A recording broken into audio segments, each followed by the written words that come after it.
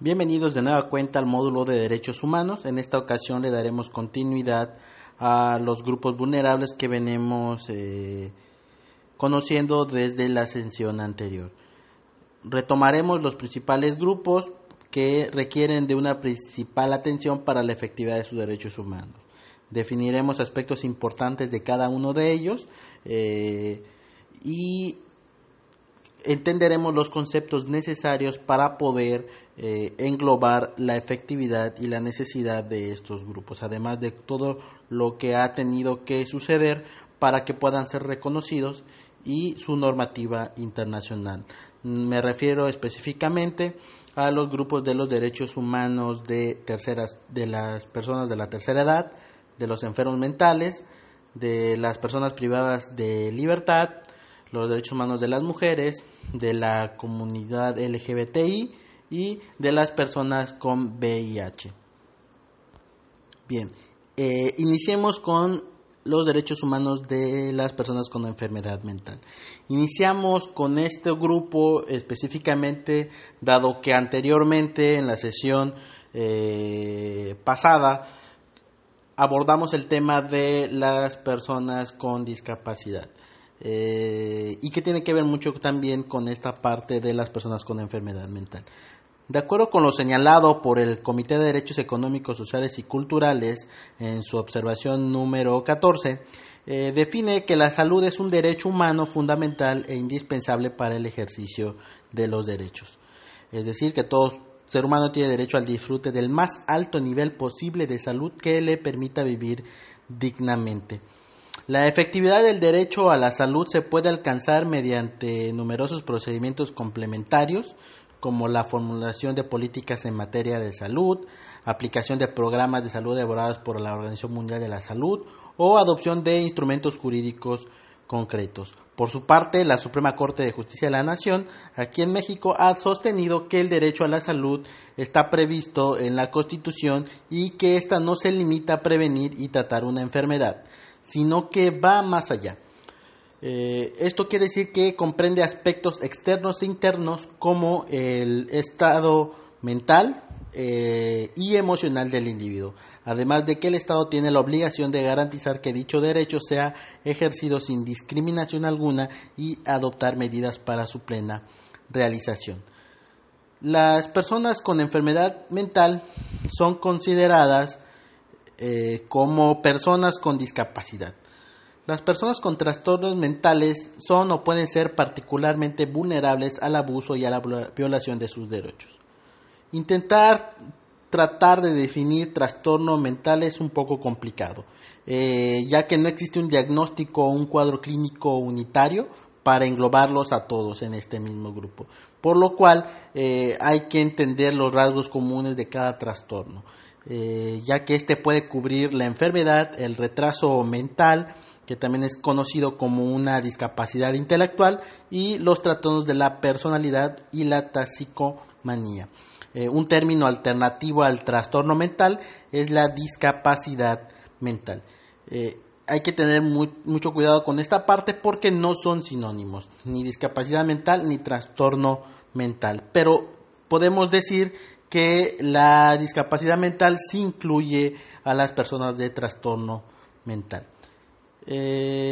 Se conoce como trastorno mental al síndrome o a un patrón de carácter psicológico sujeto a interpretación clínica que por lo general se asocia a un malestar o a una discapacidad. Resulta interesante destacar que una enfermedad de tipo mental es aquella que se produce a raíz de una alteración que repercute sobre los procedimientos afectivos y cognitivos del desarrollo, lo cual se puede traducir en dificultades para razonar, alteraciones del comportamiento, impedimentos para comprender la realidad y para adaptarse a diversas situaciones. Y que estos pueden ser por consecuencias de factores biológicos, ambientales o psicológicos. De ahí deviene que tiene que abordarse de manera multidisciplinaria para entender su complejidad. Las Naciones Unidas en 1991 emitió los principios de protección de los enfermos mentales y el mejoramiento de la atención a la salud mental, y establecieron estándares mínimos de derechos humanos para la práctica en el campo de la salud mental. Estos principios establecen que el tratamiento y las condiciones de vida en instituciones de salud mental deben de ser óptimos. También crean protecciones contra la detención arbitraria en esas instituciones y se aplican en general a las personas con trastornos mentales, estén o no internadas en instituciones psiquiátricas, y a toda persona admitida en una institución psiquiátrica, haya sido o no diagnosticada como portadora de un trastorno mental. Todo tratamiento de salud dirigido a personas con discapacidad mental debe tener como finalidad el bienestar del paciente y el respeto a su dignidad como ser humano. Esto se traduce en el deber de adoptar como principios orientadores del tratamiento psiquiátrico el respeto a la intimidad y a la autonomía de las personas. Esta discapacidad mental no debe entenderse como una incapacidad para determinarse, y debe aplicarse la presunción de que las personas que padecen este tipo de discapacidades son capaces de expresar su voluntad, la que debe ser respetada por el personal médico y las autoridades. Cuando sea comprobada la imposibilidad del enfermo para consentir, este consentimiento corresponderá a sus familiares, representantes legales o a la autoridad competente. Es así como podemos determinar que uno de los principales derechos es tener el consentimiento informado. También tienen un derecho a que ninguna persona se le puede dar un tratamiento psiquiátrico o psicológico contra su voluntad. Tampoco se le puede negar su libertad personal por razones relacionadas con una supuesta enfermedad mental, sin un juicio justo por personas que sean neutrales en la materia y con representación legal apropiada. Asimismo, ninguna persona puede ser admitida o retenida en una institución hospital o instalación psiquiátrica debido a sus creencias o prácticas religiosas, políticas o culturales. Cualquier paciente va a tener derecho a ser tratado con dignidad y como ser humano. El derecho de atención en hospitales sin distinción de raza, color, sexo, religión, opinión política, origen social o estatus por derecho de nacimiento o propiedad es importante. También tienen derecho a recibir un examen clínico y físico completo realizado por el médico de medicina general competente y titulado que la persona elija, para asegurar que la causa de la condición mental de la persona no es debido a alguna enfermedad física, una lesión o un defecto que no se ha detectado ni tratado, así como el derecho a buscar una segunda opinión médica de su propia elección. El tener derecho a acceso a hospitales con instalaciones completamente equipadas y personal médico adecuadamente cualificado para que puedan realizarse exámenes clínicos, físicos competentes. También se salvaguarda el derecho a darse de alta por sí mismo de una instalación psiquiátrica en cualquier momento y a ser dado de alta sin restricción al no haber cometido delito alguno. El derecho también a administrar sus propiedades y asuntos con la asesoría de un consejero legal y, de ser necesario, o si un tribunal considera que la persona es incompetente, tiene derecho a contar con un albacea asignado por el Estado para administrarlo hasta que se le declare competente. También tiene el derecho a ver sus registros del hospital y tomar acción legal con respecto a cualquier información falsa contenida en ellos que pueda dañar su reputación. De igual forma, el derecho a una educación, a entrenamiento para capacitarse mejor para ganarse la vida cuando sea dada o de alta, y el derecho a escoger el tipo de educación o entrenamiento que más le facilite. Es decir, en la medida de lo posible, empezar a trabajar la inclusión. En general, entender las enfermedades mentales, tiene mucho que ver con el tratamiento específico que va a llevar el paciente. Sin embargo, no se le puede cortar sus derechos respecto a esta enfermedad. Por lo contrario, debe de tener una protección especial a la luz de los ordenamientos nacionales e internacionales que van a salvaguardar la efectividad de sus derechos humanos. En este mismo tenor tenemos los derechos humanos de las personas de la tercera edad. En relación a este grupo se entiende por persona de la tercera edad o adultos mayores aquellas que cuentan con 60 años o más de edad. Es considerado como un grupo que requiere una especial protección y que va a derivar en el trato que muchas veces han recibido de manera discriminatoria, ya que ha habido un proceso de desvalorización de la persona adulta y se puede tener estereotipos o estigmas respecto a que son una carga económica, sufren abandono, tanto en sus hogares como en estancias o instituciones donde son enviados por sus familiares para su cuidado, e incluso muchos de ellos sufren el despojo patrimonial de todo lo que habían trabajado en su vida, ¿no?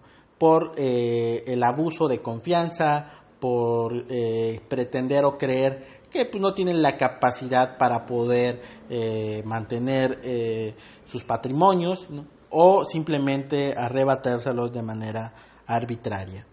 Es por eso que a través del impulso de organizaciones, los derechos humanos de la tercera edad han ido ganando terreno en el marco internacional y por ende son de manera obligatoria la adopción de estas medidas en las políticas públicas y en la legislación. No es menor, o creo que todos entendemos que hoy en día vivimos un proceso de envejecimiento a nivel mundial. Sin embargo, consideran las personas adultas mayores como uno de los sectores más pobres en todas las sociedades, ya que se ven excluidos socialmente y aislados de los procesos de toma de decisión, lo cual no solo afecta a sus ingresos, sino también a su salud y a su seguridad personal. Y sin embargo, a pesar de todo esto, en muchas ocasiones las personas adultas mayores siguen participando en su comunidad y en su familia de manera económica y aún así no son tomados en cuenta. Es así como su invisibilidad, que está provocada por todos estos factores, les impide tener una vida digna y deriva en la violación de los derechos que gozan, que son desde la negación al acceso a los servicios de salud, a los despidos por encontrarse con una edad que es considerada no útil, ¿no? Inclusive la falta de contrataciones por la misma edad, entre otras. La Ley Federal para prevenir la discriminación, la Ley de los Derechos de Personas Adultas Mayores, la Convención Interamericana sobre la Protección de los Derechos Humanos de las Personas Mayores, así como instituciones como la CNDH o el Instituto Nacional de Personas Adultas Mayores, el INAPAN, son los mecanismos con los que se cuentan hoy en día para la protección de sus derechos. Y estos derechos los podemos englobar como la igualdad y no discriminación por razones de edad, el derecho a la vida y una muerte digna, derecho a la independencia y a la autonomía, a la participación e integración comunitaria, a la seguridad y a una vida sin ningún tipo de violencia. De igual forma tienen un derecho a brindar consentimiento libre e informado en el ámbito de su salud. Principalmente un derecho por la cual gozan es a la seguridad social, al trabajo, a la salud, a la educación, a la cultura, a la recreación y al esparcimiento, así como al deporte. Todo esto va a englobar la discriminación que sufre este grupo vulnerable y la necesidad de su protección efectiva. El siguiente grupo que vamos a analizar se trata de los derechos humanos de las personas privadas de su libertad. Para poder abordar este grupo, debemos de establecer qué es privación de la libertad.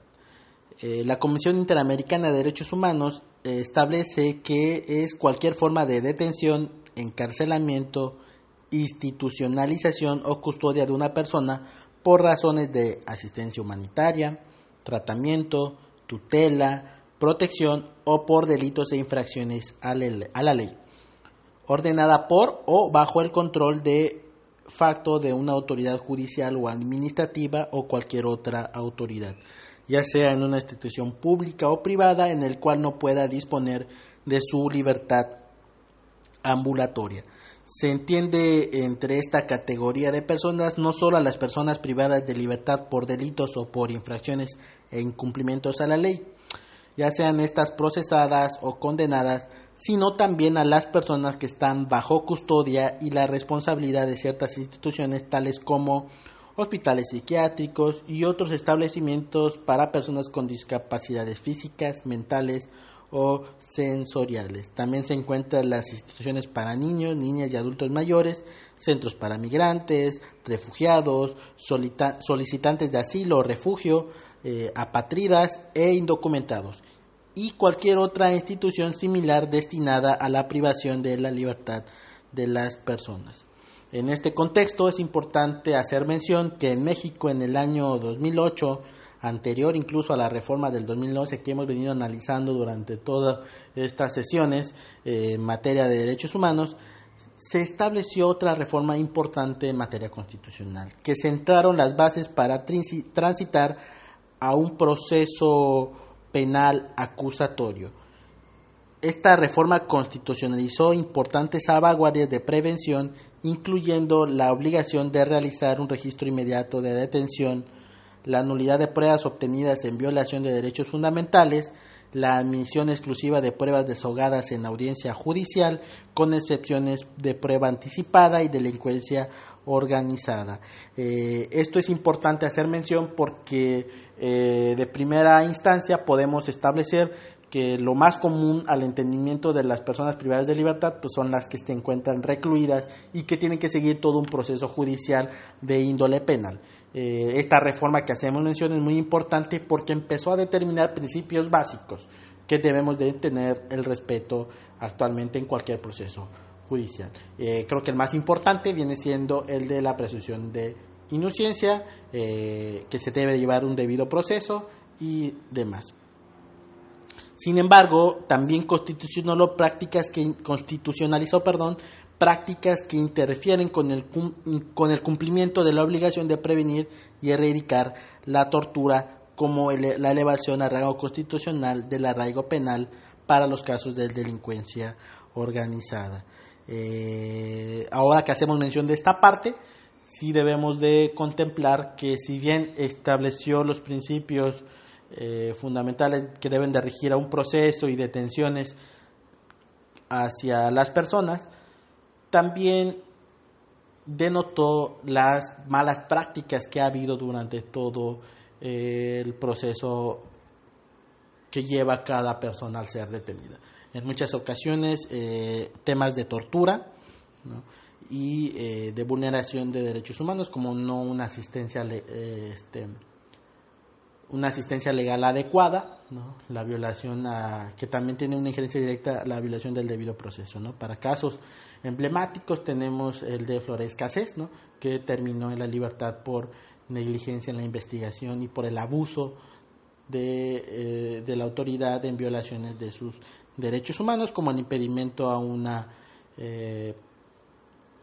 asistencia consular adecuada, la presunción de inocencia, la sobreexposición que obtuvo. Ese podría ser un ejemplo de todo lo que denota el mal llevado procedimiento y que vulnera el sistema penal. Para lo cual se ha buscado entablar políticas públicas y normativas que eviten estos actos. En el 2017 se aprobó la Ley General para prevenir, investigar y sancionar la tortura y otros tratos o penas crueles, inhumanos o degradantes. Por medio de dicha ley se reforman y adicionan y derogan diversas disposiciones del Código Penal Federal de la ley de la Nacional de los Derechos Humanos y de la ley del Sistema Nacional de Seguridad Pública y la ley de extradición internacional. Muchas veces al hablar de la privación de la libertad se vincula, como habíamos establecido, con la persona detenida y se escucha que la víctima que es víctima de tortura por parte de elementos de seguridad en su detención. Para lo cual hay que definir qué es tortura.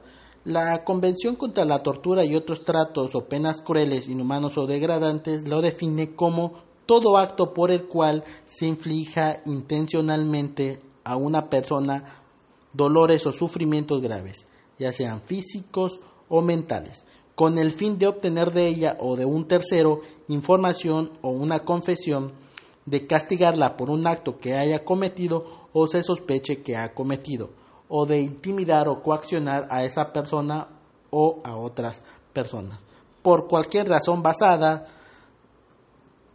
en tipos de discriminación, cuando dichos dolores o sufrimientos sean infligidos por un funcionario público u otras personas en el ejercicio de funciones públicas a instigación suya o con su consentimiento. No se va a considerar la tortura a los dolores o sufrimientos que sean consecuencia únicamente de sanciones legítimas o que sean inherentes o incidentales a estas.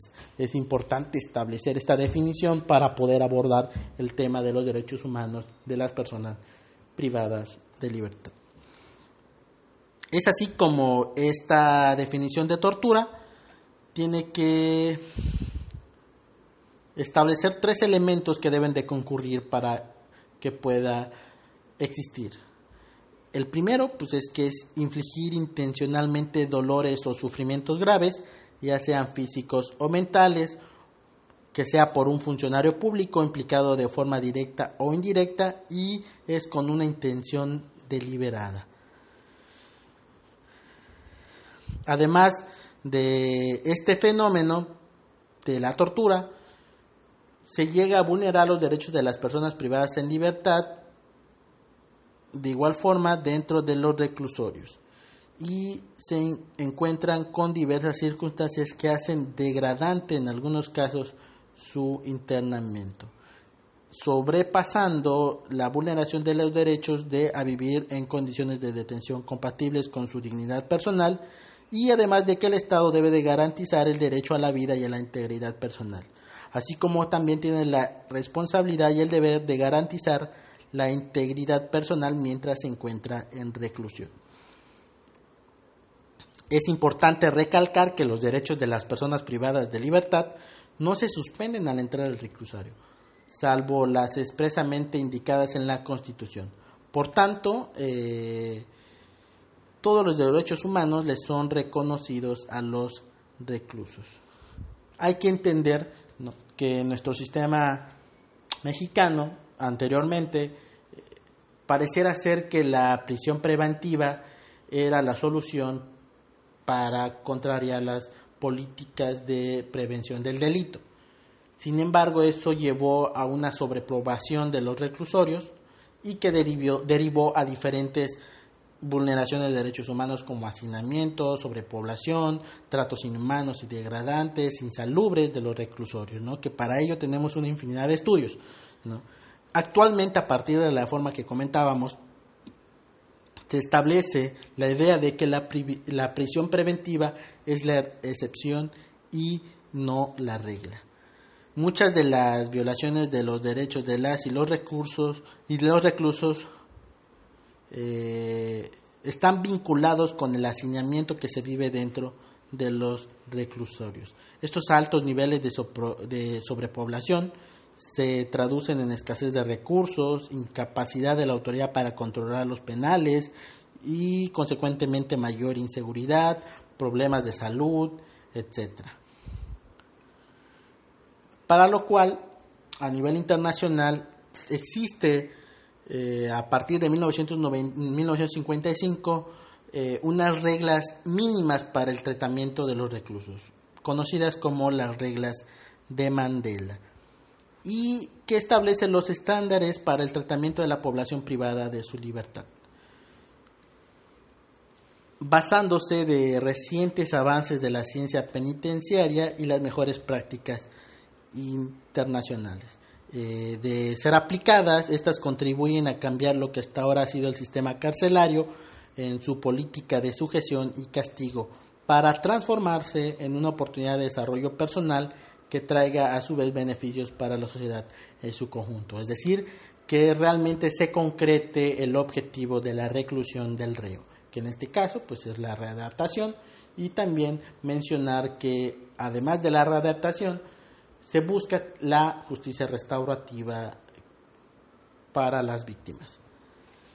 Algunos puntos incluidos en estas reglas establecen que la finalidad de la pena es la protección de la sociedad contra el delito y la reducción de la reincidencia, lo que se puede lograr con una adecuada reinserción de la persona en la sociedad tras su puesta en libertad. También establece una serie de principios fundamentales que incluyen el respeto a la dignidad humana y la prohibición inderogable de la tortura y cualquier trato cruel, inhumano o degradante. Propone la investigación de todas las muertes bajo custodia, la protección y cuidados especiales de los grupos vulnerables dentro de las cárceles, como las mujeres, los enfermos de VIH, enfermedades mentales, personas de la tercera edad, que hemos ido mencionando a lo largo de estas sesiones. La necesaria independencia del personal médico, restricciones sobre las medidas disciplinarias, alguna regulación más precisa respecto a los registros personales, así como cuestiones relativas de las condiciones de habitabilidad, trabajo, educación, deporte y contacto con el mundo exterior. En cuanto al Estado, este tiene las obligaciones de ofrecer garantías jurídicas a las personas privadas de libertad en el ámbito de el derecho a que los familiares o algún tercero sea informado del paradero o de la persona tras su detención. Esto es evitar detenciones arbitrarias a cualquier costa. El derecho a tener acceso a un abogado, ya que este esté presente durante los interrogatorios que vaya a recibir la persona detenida. El derecho a tener un acceso a un médico y a permanecer en silencio, a ser puesto a disposición judicial en un tiempo razonable. Recuerden que por ley tienen términos establecidos para que sean presentados ante un juez y no tener más allá del tiempo detenido. El derecho a impugnar la legalidad de la detención y el trato recibido, así como el derecho a ser informado de sus derechos de una manera comprensible. Algunos instrumentos internacionales que protegen a las personas privadas en libertad son la Convención contra la Tortura y otros tratos o penas crueles, inhumanos o degradantes, así como el protocolo facultativo de la Convención contra la Tortura y otros tratos o penas crueles, la Convención Interamericana para prevenir y sancionar la tortura, la Convención Interamericana sobre Desaparición Forzada y la Convención para prevenir, sancionar y erradicar la violencia contra la mujer. Creo que es un tema fundamental buscar erradicar los malos tratos, los tratos inhumanos y sobre todo la tortura en las personas privadas de la libertad. México ha tenido que estar frente a la Corte Interamericana sobre los tratos que le ha dado a los presos y que se encuentran recluidos, ¿no? sin pasar por alto que hoy en día en los reclusorios existe una sobrepoblación y que esto va a derivar en problemas que se viven alrededor del mundo en temas de políticas carcelarias como es el hacinamiento, la sobrepoblación y los lugares insalubres para habitar las personas privadas de la libertad. El siguiente grupo que analizaremos será el de los derechos humanos de las mujeres. El tener como grupo especial de protección a las mujeres por su situación de vulnerabilidad no atiende a que se pueda considerar todavía de que sean todavía como un grupo minoritario, sino que va a atender a los diversos actos de discriminación que han sufrido históricamente por cuestiones de género. Ya en la sesión pasada establecíamos los conceptos fundamentales para poder abordar el tema de los grupos vulnerables y abordamos definiciones de igualdad y de discriminación y cómo es que se han construido históricamente estos conceptos y cómo es que se ha establecido que las mujeres particularmente han tenido una segregación tanto en el lenguaje como en diversas ideas preconcebidas de comunidad, de ciencia, inclusive del derecho. Existe evidencia necesaria para determinar que las mujeres se enfrentan a un riesgo mayor de ver sus derechos fundamentales violados, ya que se enfrentan a rezagos de cualquier índole, es decir, a rezagos estructurales, jurídicos, sociales, laborales, políticos y económicos, producto de muchos años de discriminación y que va encaminada y basada con estas ideas preconcebidas que hemos ya establecido.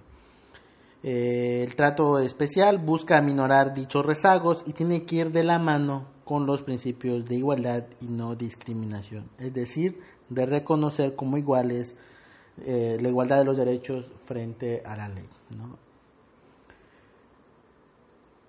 Y de ahí partimos que el debate que puede ocasionar a veces tendencioso es de que si debe ser aceptado este trato preferencial. Lo cierto es que es necesario, dado lo excluyente y limitado que han sido sus derechos de manera histórica. Está probado que la jerarquización se hizo y se hace a favor de los hombres. En todas partes y en la mayoría de las culturas conocidas, las mujeres han sido consideradas de alguna manera o en algún grado inferiores a los hombres.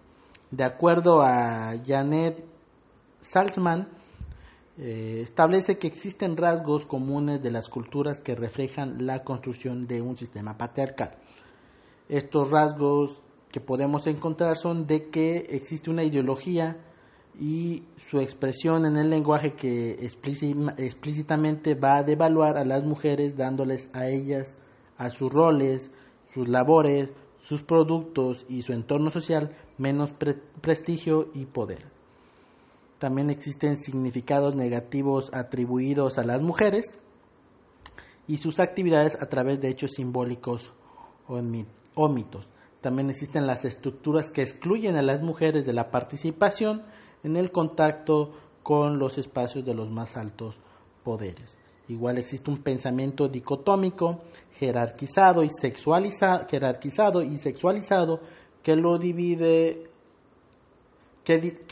todo en cosas o hechos de la naturaleza o la cultura, donde se ubica a la mujer en la naturaleza y por lo tanto se va a ubicar en el ámbito privado. Siempre se ha desarrollado a la mujer en el ámbito privado y no se le ha dado cabida en el ámbito público, mientras que al hombre lo colocan en lo cultural, es decir, en un ámbito público y por tanto en el poder, a diferencia de las mujeres. El reconocimiento de los derechos de las mujeres han sido el fruto de una lucha constante e inacabada. Recordemos desde los inicios de las luchas feministas, fueron a través de la exigencia de los mismos derechos laborales frente a los hombres, así como la exigencia de los derechos políticos. Dichos movimientos tomaron relevancia en los años 70, cuando se centró la politización de lo privado, lo cual significó la denuncia de las desigualdades entre los hombres y mujeres en el ámbito de las relaciones afectivas, amorosas, conyugales, familiares y domésticas, sin pasar por alto que las primeras luchas feministas del siglo XIX y XX tuvieron más bien un enfoque en el ámbito público. En esa época buscaban una igualdad laboral, una igualdad en la educación y en las diferentes profesiones y los derechos políticos. Es decir, que a lo largo de esta lucha feminista se han realizado en el ámbito privado y político y podemos ver que su vigencia en nuestros días tiene continuidad en la búsqueda de los derechos de las mujeres a la salud, a su sexualidad y a la reproducción. Busca acabar con los estigmas, los estereotipos y con costumbres y que llevan vejaciones inclusive dentro de sus ámbitos del cuerpo y de su sexualidad. En México han tenido acciones importantes estas luchas feministas. Es preciso recordar que el primer congreso feminista fue celebrado en Yucatán por ahí de los años 20 y que derivó en la obtención de los primeros lugares de poder político, ya que en esa época se fueron gestando reconocimientos de igualdad ante la ley, ¿no? Se tuvieron las primeras alcaldesas, diputaciones locales, y esto llevó para que en 1953 hubiera una reforma constitucional que reconocía la ciudadanía de la mujer, lo cual les dotaba de personalidad jurídica y del derecho al voto activo. Y desde ahí empezamos a tener conciencia de del necesario reconocimiento de la igualdad de la mujer ante la ley.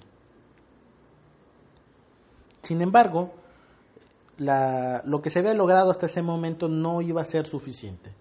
Desde ese momento hasta la fecha actual se ha ido tratando de aminorar estas desigualdades, ¿no? Para lo cual se han hecho diversas acciones afirmativas, ¿no? En específico el tema de las cuotas de género en el ámbito electoral, donde se obliga a los partidos políticos a contemplar que las mitades de sus candidaturas a elección popular sean lideradas por mujeres. Esto busca tener mayor representatividad política y mayor participación en la toma de decisiones. Por su parte, existen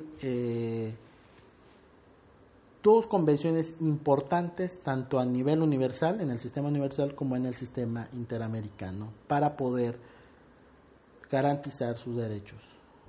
Estamos hablando de la Convención sobre la Eliminación de todas las formas de discriminación contra la mujer, conocido como la CEDAW, y la Convención Interamericana para prevenir, sancionar y erradicar la violencia contra la mujer, la Convención Belém do Pará. Y recurren estas dos convenciones a fórmulas específicas sobre el derecho a la igualdad de las mujeres enfocadas a la no discriminación y el derecho a vivir una vida libre de violencia. Estos dos instrumentos van a definir, por un lado, qué se entiende por discriminación a la mujer y a la violencia contra la mujer. La CEDAW establece que la discriminación a la mujer es toda distinción, exclusión o restricción basada en el sexo que tenga por objeto o por resultado menoscabar o anular el reconocimiento, goce o ejercicio por la mujer, independientemente de su estado civil, sobre la base de la igualdad del hombre y la mujer, de los derechos humanos y libertades fundamentales en las esferas políticas, económicas, social, cultural y civil en cualquier otra esfera. Esto significa que va a abordar todo lo que habíamos analizado anteriormente de las luchas que ha tenido este grupo, ¿no? Que fue tanto en el ámbito público como en el ámbito privado. Con la intención de eliminar la discriminación contra la mujer, se obligan los estados a garantizar la igualdad con el hombre para participar en todos los aspectos de la vida pública y política, tanto nacional como internacional. De igual forma, se obligan a ingresar a cualquier nivel, a respetar la determinación de que puedan ingresar a cualquier nivel educativo, a elegir a la profesión que desean desempeñarse, a tener acceso a un trabajo digno, a una seguridad en su empleo, a la retribución justa, su derecho a la salud, la participación en actividades de esparcimiento, deportivas y culturales, y la participación en todos los niveles de desarrollo rural y sus beneficios. Es importante mencionar la afirmación de que la comunidad internacional, en el sentido de que la violencia contra la mujer constituye una violación a sus derechos humanos y libertades fundamentales, limita el reconocimiento, goce y ejercicio de los mismos, y en particular impide y anula sus derechos civiles, políticos, económicos, sociales y culturales. De ese tamaño es lo que se vulnera a partir de que se empieza a gestar esta violencia contra las mujeres. La Convención Belén do Pará define la violencia contra la mujer como cualquier acción o conducta basada en su género que cause muerte, daño o sufrimiento físico, sexual o psicológico a la mujer, tanto en el ámbito público como en lo privado. La violencia, este concepto de violencia contra la mujer incluye la agresión física, sexual, psicológica, económica, independientemente de dónde se genere y que aquella esté perpetrada o tolerada por el Estado o sus agentes. Por ello, esta misma convención, la Belén do Pará, reconoce que toda mujer tiene derecho a una vida libre de violencia, tanto en el ámbito público como lo privado, y por tanto a ser libre de toda forma de discriminación y a ser valorada y educada libre de patrones estereotipados de comportamiento y prácticas sociales y culturales basadas en conceptos de inferioridad o subordinación.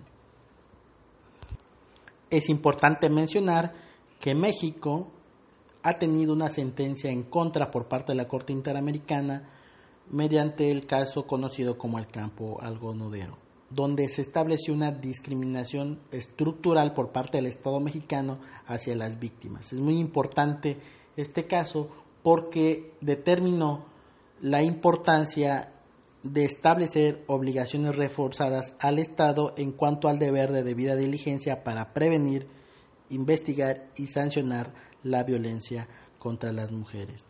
En México se publicó en el 2007 la Ley General de Acceso a las Mujeres a una vida libre de violencia, y la ley define la violencia contra las mujeres como cualquier acción u omisión basada en el género que le cause daño o sufrimiento psicológico, físico, patrimonial, económico, sexual o la muerte. Dicha violencia, en el mismo patrón, puede ser psicológico, físico, sexual, patrimonial, económica, y que busca dañar o lesionar la dignidad, la integridad o la libertad de la mujer. Es importante que a partir del reconocimiento de la igualdad ante la mujer se establezcan estas obligaciones reforzadas y las acciones afirmativas para el libre desarrollo de la dignidad y efectividad de sus derechos humanos. No podemos pasar por alto ni siquiera poner en duda las acciones afirmativas que vayan a tener las mujeres para poder aminorar todas estos rezagos estructurales, ¿no?, que competen o que exigen una inclusión, un lenguaje y un reconocimiento en sus políticas públicas. Sin duda, el grupo de las mujeres a nivel internacional y a nivel interno ha tenido un desarrollo positivo en toda la definición de como grupo vulnerable. Es decir, que a diferencia de los diferentes grupos que existen hoy en día, el de la mujer goza de una mayor protección, y que esto necesariamente tiene que ir y combinarse y contagiarse incluso a los demás grupos vulnerables. Todo lo que se ha hecho a través de la protección y la exigencia de la igualdad de la mujer frente al hombre es un ejemplo de cómo se deben de abordar los grupos vulnerables. A partir de ello es que se empezaron a definir inclusive a nivel interno los protocolos para juzgar con perspectiva de género que estudiamos en la sesión pasada, que sirven como base para entender a los grupos vulnerables y cómo debemos de adoptar cada uno de los conceptos para poder lograr la efectividad de sus derechos. Es el de la mujer, por el cual podemos nosotros entender la importancia de la mayor protección a los grupos en situación de vulnerabilidad. Ahora abordaremos los derechos humanos de la comunidad LGBTTI. y para lo cual debemos de partir por definir qué es la diversidad sexual, o mejor aún definir qué son las diversidades sexuales. Y estas van a referir a un abanico fluido de posibilidades en que las personas se relacionan de manera erótica y sexualmente, así como diversas formas en que van a expresar su sexualidad, identidad o expresiones de género. No obstante, también es necesario que la diversidad sexual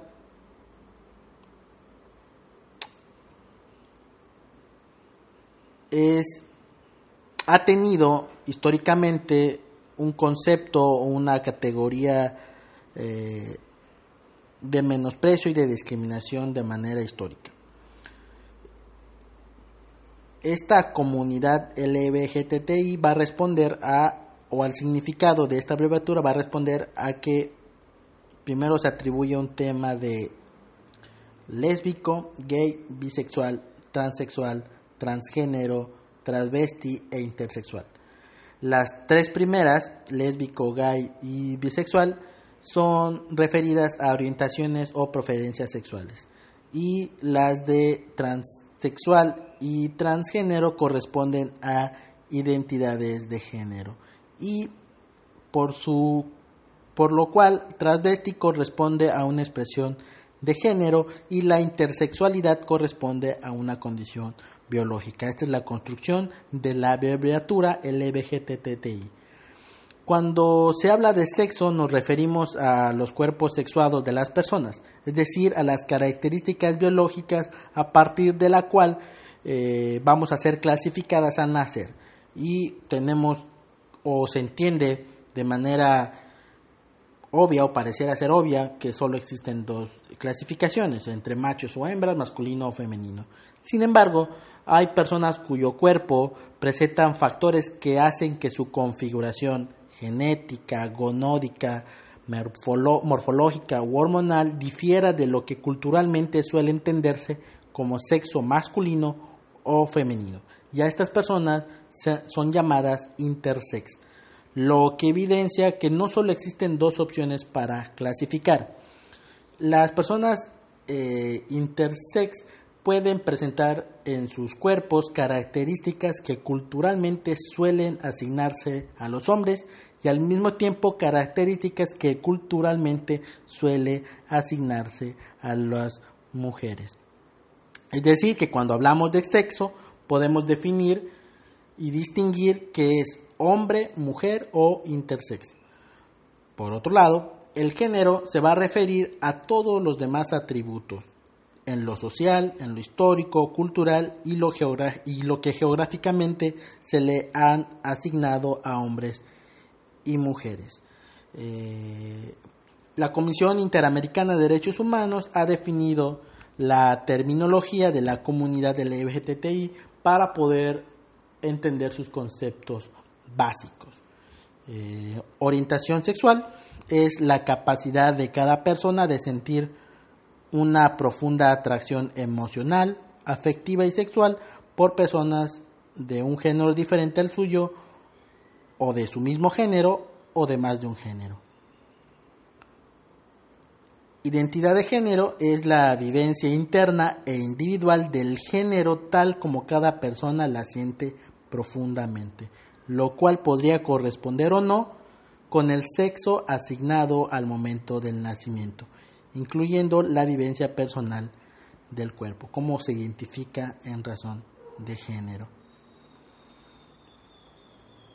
Expresión de género se refiere a la manifestación del género, valga la redundancia, de la persona, que podría incluir forma de hablar, manerismos, modo de vestir, comportamiento personal, comportamiento o interacción social, modificaciones corporales, entre otros.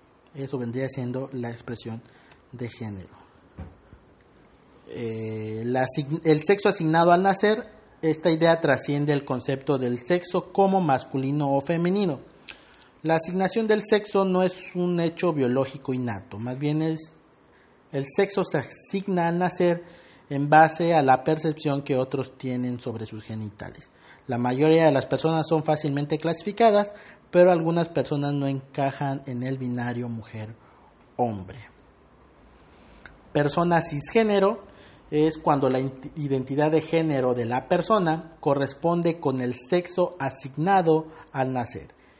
El prefijo cis es antónimo al prefijo trans. Hay personas que establecen que es importante referirnos a partir de ahora como personas cisgénero cuando tenemos esta situación de identidad de género, cuando nos corresponde. Persona trans es cuando la identidad de género de la persona no corresponde con el sexo asignado al nacer.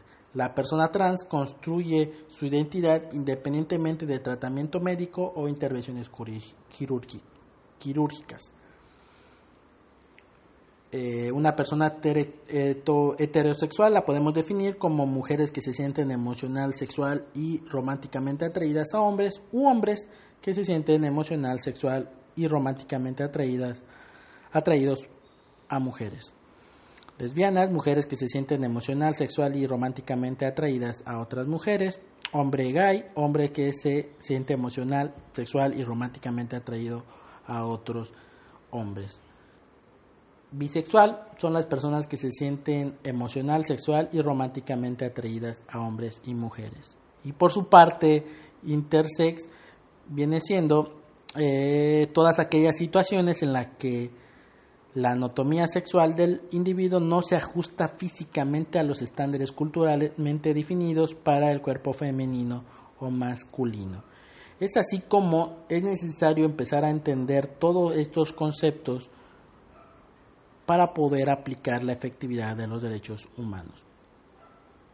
Sin duda hay 3 conceptos que van a tener mayor relevancia a la par de las que acabamos de mencionar.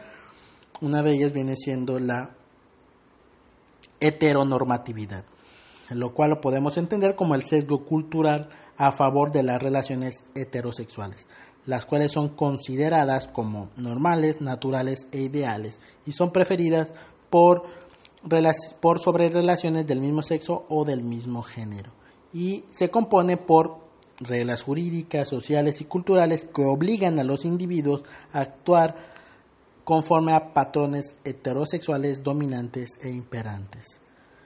Por lo contrario, la cisnormatividad es la expectativa de que todas las personas son cisgénero, que aquellas personas a las que se les asignó masculino al nacer siempre crecen para ser hombres, y aquellas a las que se les asignó femenino al nacer siempre crecen para ser mujeres. Y uno muy importante, que es entender el crimen de odio. Y este está definido como los delitos que manifiestan la evidencia de prejuicios basados en raza, género o identidad de género, religión, discapacidad, orientación sexual o etnia. La legislación uruguaya la define como actos de odio, de desprecio o violencia contra determinadas personas, ¿no? Estos crímenes de odio no solo van a ir contra la comunidad LGBTI, sino que también puede atacar a diferentes grupos vulnerables. Existe un abanico de conductas lesivas que pueden llegar hasta el más grave de los casos, como es el asesinato, ¿no? Cuando nos referimos al tema de los crímenes de odio. El ensañamiento y la disposición de los cuerpos en estos casos tiene un patrón que es determinante para identificar un asesinato de un crimen de odio, ya que al igual que los feminicidios, es una característica específica la que motiva el crimen, y esto puede ser un género, una orientación sexual, una orientación o expresión de identidad de género, entre otros. Y lo que busca es una hazaña que incluye violaciones al derecho a la vida y a la integridad personal, basándose esta agresión en el rechazo, desprecio y odio hacia un grupo en situación de vulnerabilidad, y que va a tener un doble propósito estos crímenes. Por un lado, busca causar daño a la víctima directamente, y por el otro busca transmitir un mensaje a la población a la cual pertenece la víctima, pero también a la sociedad en general, advirtiendo que no se debe de transgredir las normas sociales. La Comisión Interamericana de Derechos Humanos ha definido que la discriminación por orientación sexual identidad de género o expresión de género es toda distinción, exclusión, restricción o preferencia de una persona por motivos que tenga objeto o por resultado anular o menoscabar el reconocimiento, goce o ejercicio en condiciones de igualdad de los derechos y libertades, teniendo en cuenta atribuciones de índole social y que culturalmente han construido en torno a categorías de la comunidad LGBTI, que fueron los que hemos ido abordando. Y estas formas de violencia y exclusión social se sostienen en una cultura patriarcal y heteronormativo, que es lo que viene a ser todo lo que ya habíamos definido como heteronormatividad, ¿no? Desde un lenguaje jurídico, social, cultural, estructural y demás. Esta heteronormatividad se basa en la división y jerarquización del sexo y el género, suponiendo que solo existen dos sexos e identidades de género, hombre y mujer.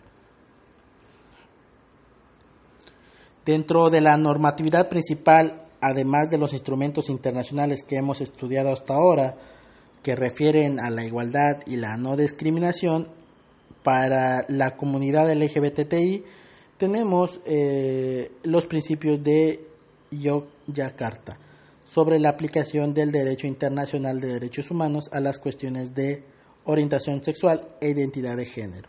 Si bien no es vinculante, sí constituye una guía y un referente en tanto que es el primer documento que se trabajó y que desarrolló alrededor de 29 principios acerca de cómo deben ser entendidos, interpretados y aplicados los derechos humanos. Y aborda, pues, podemos mencionar los que hemos estudiado a lo largo de estas sesiones, ¿no?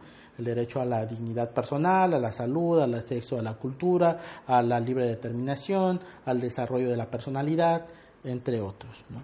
Por su parte, pues ya hemos establecido que la Constitución Política de los Estados Unidos prohíbe toda discriminación motivada por origen étnico nacional, por género, por edad, por discapacidades, por alguna condición social o de salud, de religión y de preferencias sexuales. Las decisiones particulares y personales de los individuos forman parte de su proyecto de vida y están, por tanto, en un proceso de desarrollo permanente. Es decir, que se van a construir en el ámbito de su orientación sexual, la identidad de género y la expresión de género, siendo tales categorías movibles. No obstante, esto no autoriza al Estado a que interfieran en tal construcción, lo que significaría, de darse el caso, que estarían violando su dignidad. El derecho a la igualdad y no discriminación prohíbe que una autoridad restrinja el acceso a un derecho haciendo una distinción basada en la orientación sexual o identidad de género de una persona. Las personas LGBTI tienen derecho a la igualdad y la no discriminación, aunque los principales tratados internacionales de derechos humanos y la misma normatividad interna, por la época en la que se fueron gestando, no reconocen explícitamente el derecho a la igualdad sobre la base de la orientación sexual o identidad de género. Tenemos factores que van a agredir el libre desarrollo de la personalidad respecto a esta comunidad, como viene siendo la homofobia. Y también se ha estudiado y se ha documentado diferentes patrones de crímenes de odio respecto a esta comunidad. Hoy en día, al igual que el tema del derecho de las mujeres, se reconoce una igualdad de derechos frente a la ley. Inclusive, en última época se ha discutido y se ha definido diversos derechos que se le deben de ser reconocidos. Podemos mencionar el matrimonio entre personas del mismo sexo y actualmente se discute el tema de la adopción. Son derechos progresivos, recordemos que los derechos humanos son progresivos y que tienen una evolución de acuerdo al contexto y que van a venir a partir del reconocimiento de cada uno de ellos en cuanto a las personas, sin distinción de género, raza, orientación o preferencia sexual. Finalmente, abordaremos los derechos humanos de las personas con VIH. La especial protección radica de este grupo en la discriminación que sufre mediante el lenguaje, también mediante la negativa al acceso a derechos primordiales como a una salud digna, ¿no? Y que también se derivan en chistes ofensivos y discriminatorios y algún tipo de exclusión o restricción de derechos por vivir con VIH. Este ha sido un grupo fuertemente estigmatizado por la sociedad, ¿no? Y se tiene la idea de que, por lo que primero se empieza a pensar cuando se menciona gente enferma con VIH, ¿no? Es que son varones homosexuales, que son trabajadores o trabajadoras sexuales, que utilizan drogas, ¿no? Pero eso pasó en un principio cuando empezó a haber este tipo de problemas de salud. Hoy en día ya se repercuten a personas que tienen infección de este virus y que afectan a mujeres y niños. Este virus es transmitido a través de relaciones sexuales sin protección, por algún tipo de sangre contaminada en transfusiones o al compartir alguna jeringa o algún otro instrumento por su cortante, ¿no? Y también hay un contagio perinatal o vertical en la gestación del parto o la lactancia. La protección y la promoción de los derechos humanos de los grupos de personas con VIH van a prevenir el estigma y la discriminación que viven o que están en riesgo. Por lo cual, lo que busca es reducir la vulnerabilidad de la epidemia, ya que todos somos iguales en dignidad y derechos. La Constitución y las leyes, así como los instrumentos internacionales, protegen los derechos a la igualdad y a la no discriminación como derechos humanos, que es lo que hemos venido estudiando, que van a llegar también a este grupo especial. En el marco jurídico nacional es preciso mencionar que existen 3 garantías individuales o derechos fundamentales que se encuentran tutelados por la Constitución política en materia de VIH, los cuales son el derecho a la no discriminación, el derecho a la educación y el derecho a la protección de la salud.